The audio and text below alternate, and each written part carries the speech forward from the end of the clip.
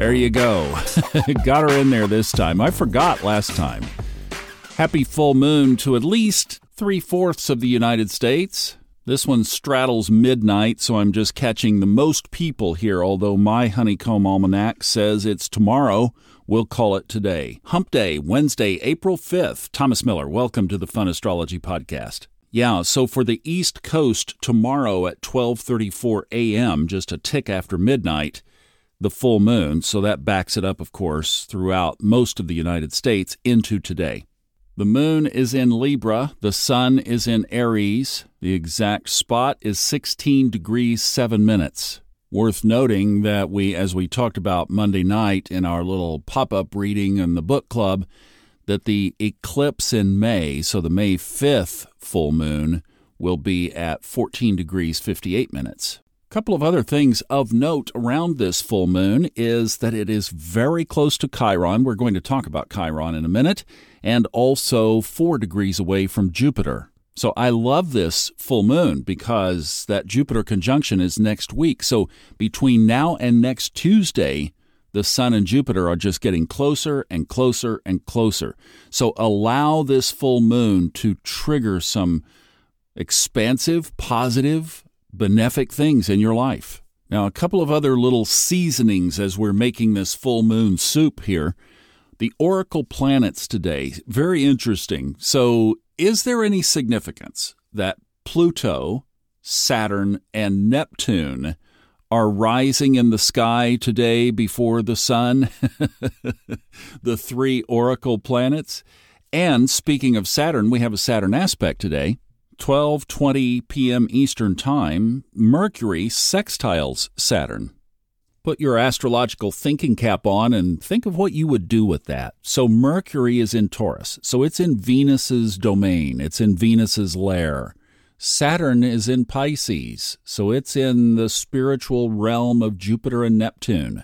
You know, one thing I'm just thinking of here is, what about those of you in a committed relationship, a really deep connection on a mental and spiritual level with your beloved?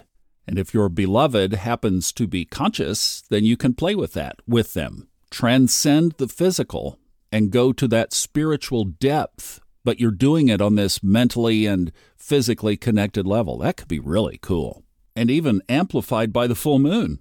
Now, one other aspect today, and a very important piece of this full moon, is that Chiron and the sun conjoin today at 6:18 p.m. Eastern Time. So the full moon is already amplified energy, right?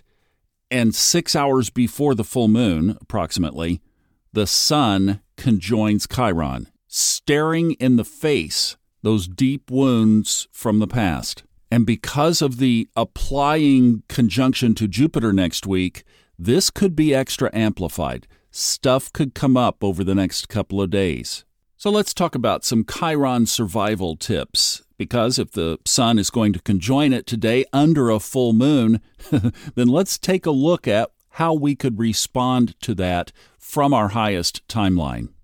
Chiron represents that wound that won't heal. It's that itch that won't ever be scratched. It's that thing that keeps coming up. Dang it. You sit with your journal and you realize you've done all this incredible work, but there's this one thing. Or, if you're like me, I looked at both Equal House and Whole Sign, and I have 2 things that keep coming up. But I also understand that my whole life purpose is transformation. It is in so many corners of my chart, it's not even funny. So I realize that by doing transformational work that I'm fulfilling the reason that I came on the planet during this incarnation. But you also get some pretty good tips for this kind of stuff, too. So here is what I think is the most important thing that we could keep in mind right now.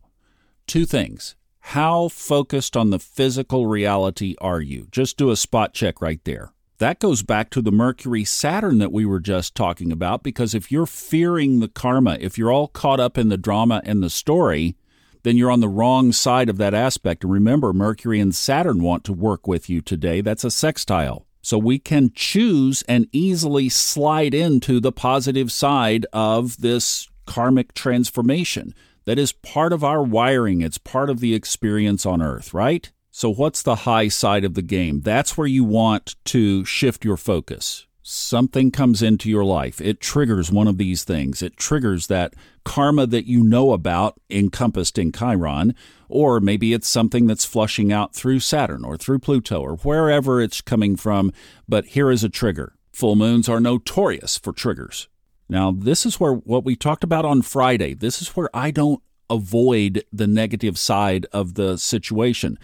Okay, so the Sun and Chiron are conjoining today, and sure enough, something comes up. Don't run from the shadow side. Acknowledge it, but realize that you are a creature of creative choice.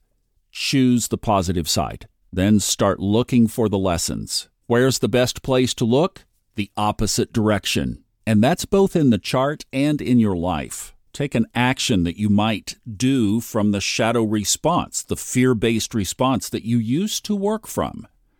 What's the opposite of that? Go in that direction this time. Is it a money issue? Look at the second house. Go to the eighth. Is it an Aquarian issue? Are we talking about control here? Go to Leo. How can I be powerful to others? How can I shine not for myself? Go the other way. Is it about family? Look at Cancer. Look at the fourth house. Then look in the opposite direction.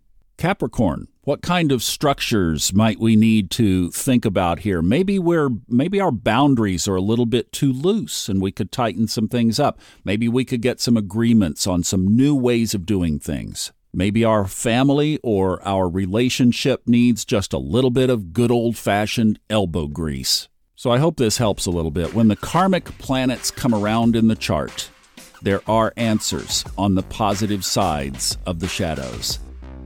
Thank you so much for listening today. I wish you the very best. Have a wonderful time playing around with what we've talked about, and I'll see you back tomorrow.